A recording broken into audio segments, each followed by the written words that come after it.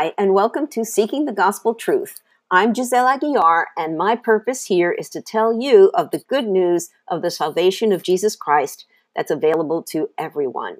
If you're new to the podcast, you can listen to my personal story in the first 3 episodes.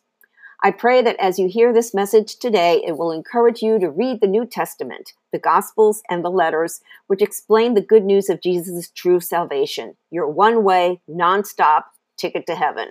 The episode will begin after this short message.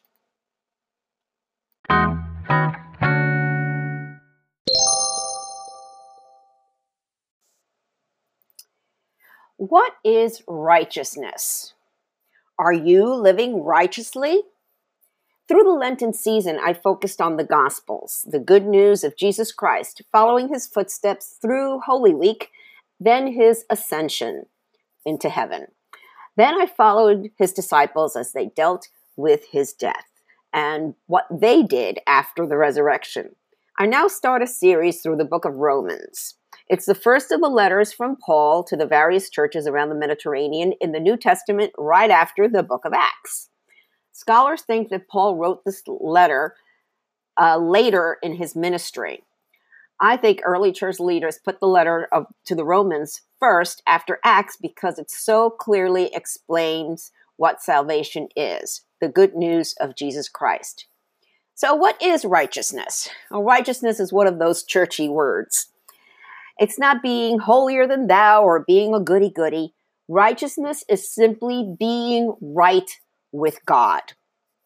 Paul writes, "For I am not ashamed of this good news about Christ.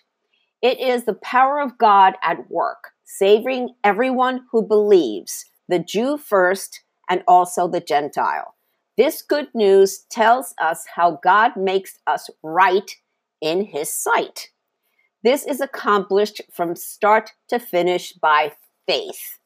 As the scriptures say, it is through faith that a righteous person has life."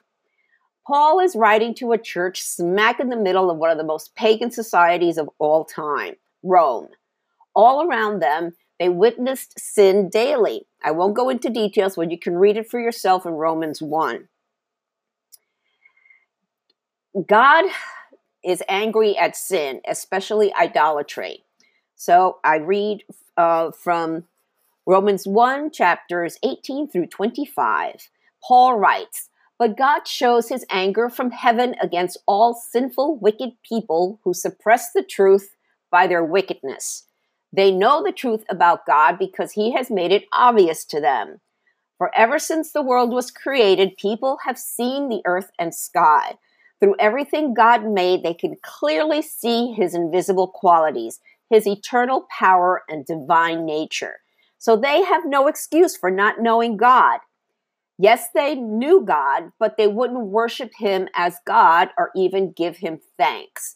As they began to think of foolish ideas of what God was like, and as a result, their minds became dark and confused.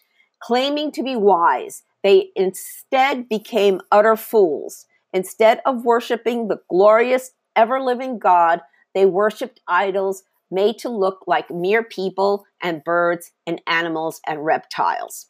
So God abandoned them to do whatever shameful things their hearts desired. As a result, they did vile and degrading things with each other's bodies. They traded the truth about God for a lie. So they worshiped and served the things God created instead of the Creator himself, who was worthy of eternal praise." Amen. Growing up Catholic, we had pictures and statues of the Virgin Mary everywhere. I remember when I was a little girl asking the priest from our church in the Bronx to bless this little plastic statue of Mary someone had given me. He kissed it and gave it back to me.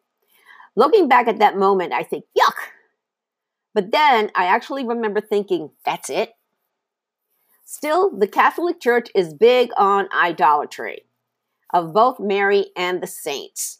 And I have a link in my blog to a podcast that I did, Who Are the Saints in the Bible? The Catholic Church encourages sinning.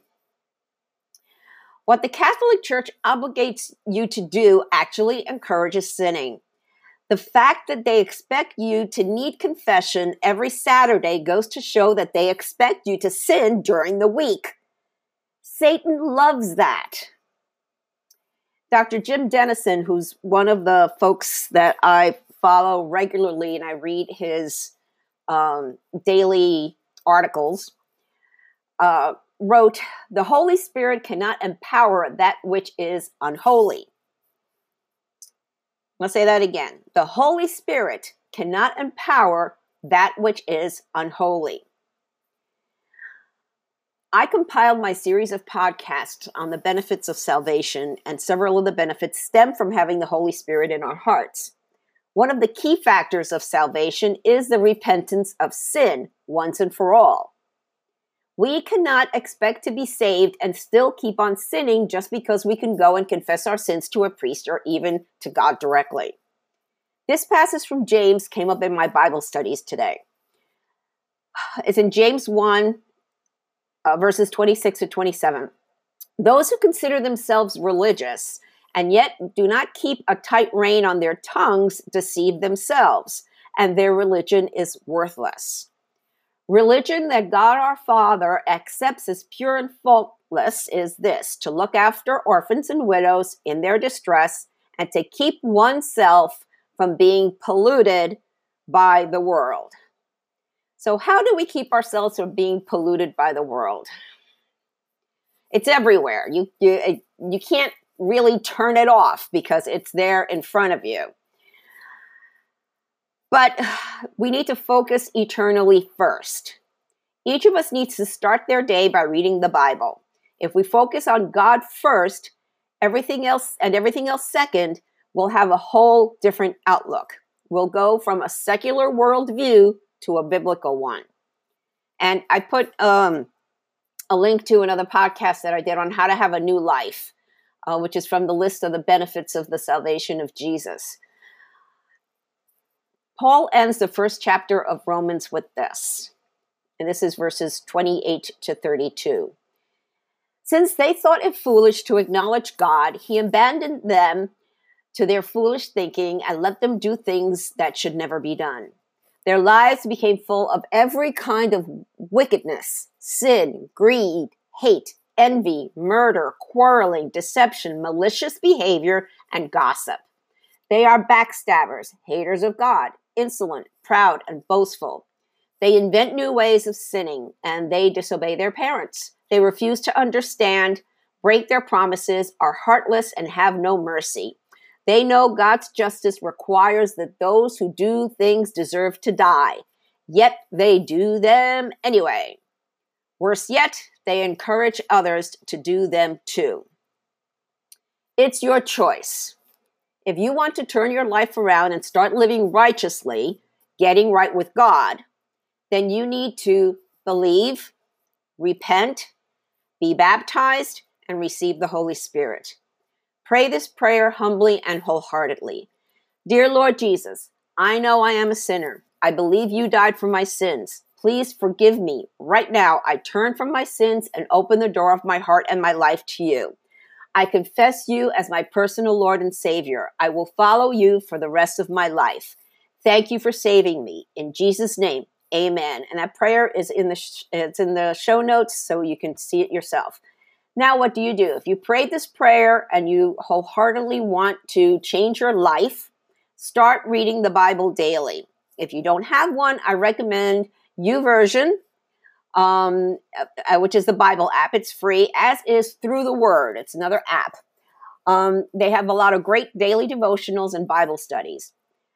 Also, pray every day. Talk to God. Ask the Holy Spirit to guide you daily.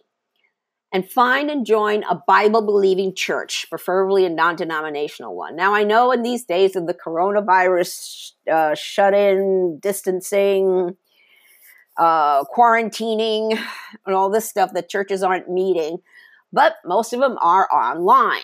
And so this is actually a really great way to go church shopping. So look for non-denominational churches in your area and check out their websites, see what they're doing. You can listen to some of the pastors' sermons.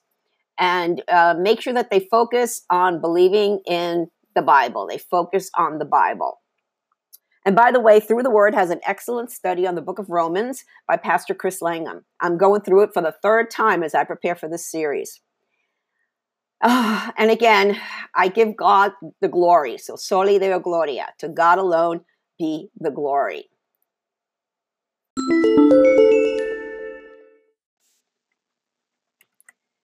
Thank you for listening to this episode. Jesus said in Revelation 3, verses 20 through 22, "Look, I stand at the door and knock. If you hear my voice and open the door, I will come in and we will share a meal together as friends. Those who are victorious will sit with me on my throne, just as I was victorious and sat with my Father on his throne. Anyone with ears to hear must listen to the Spirit and understand what he is saying to the churches." Jesus is knocking. It's up to you to open the door. If you have any comments or questions, feel free to reach out to me via my website or social media. The links are in the show website. Make sure you download my favorite free Bible study apps, YouVersion Bible app, and Through the Word. These will make it easy for you to get into the habit of reading the Bible daily. Seek the truth. Seek the gospel truth. Oh, and don't forget to hit the subscribe button and then the share button. The gospel of Jesus is meant to be shared. Soli Deo gloria. To God alone be the glory.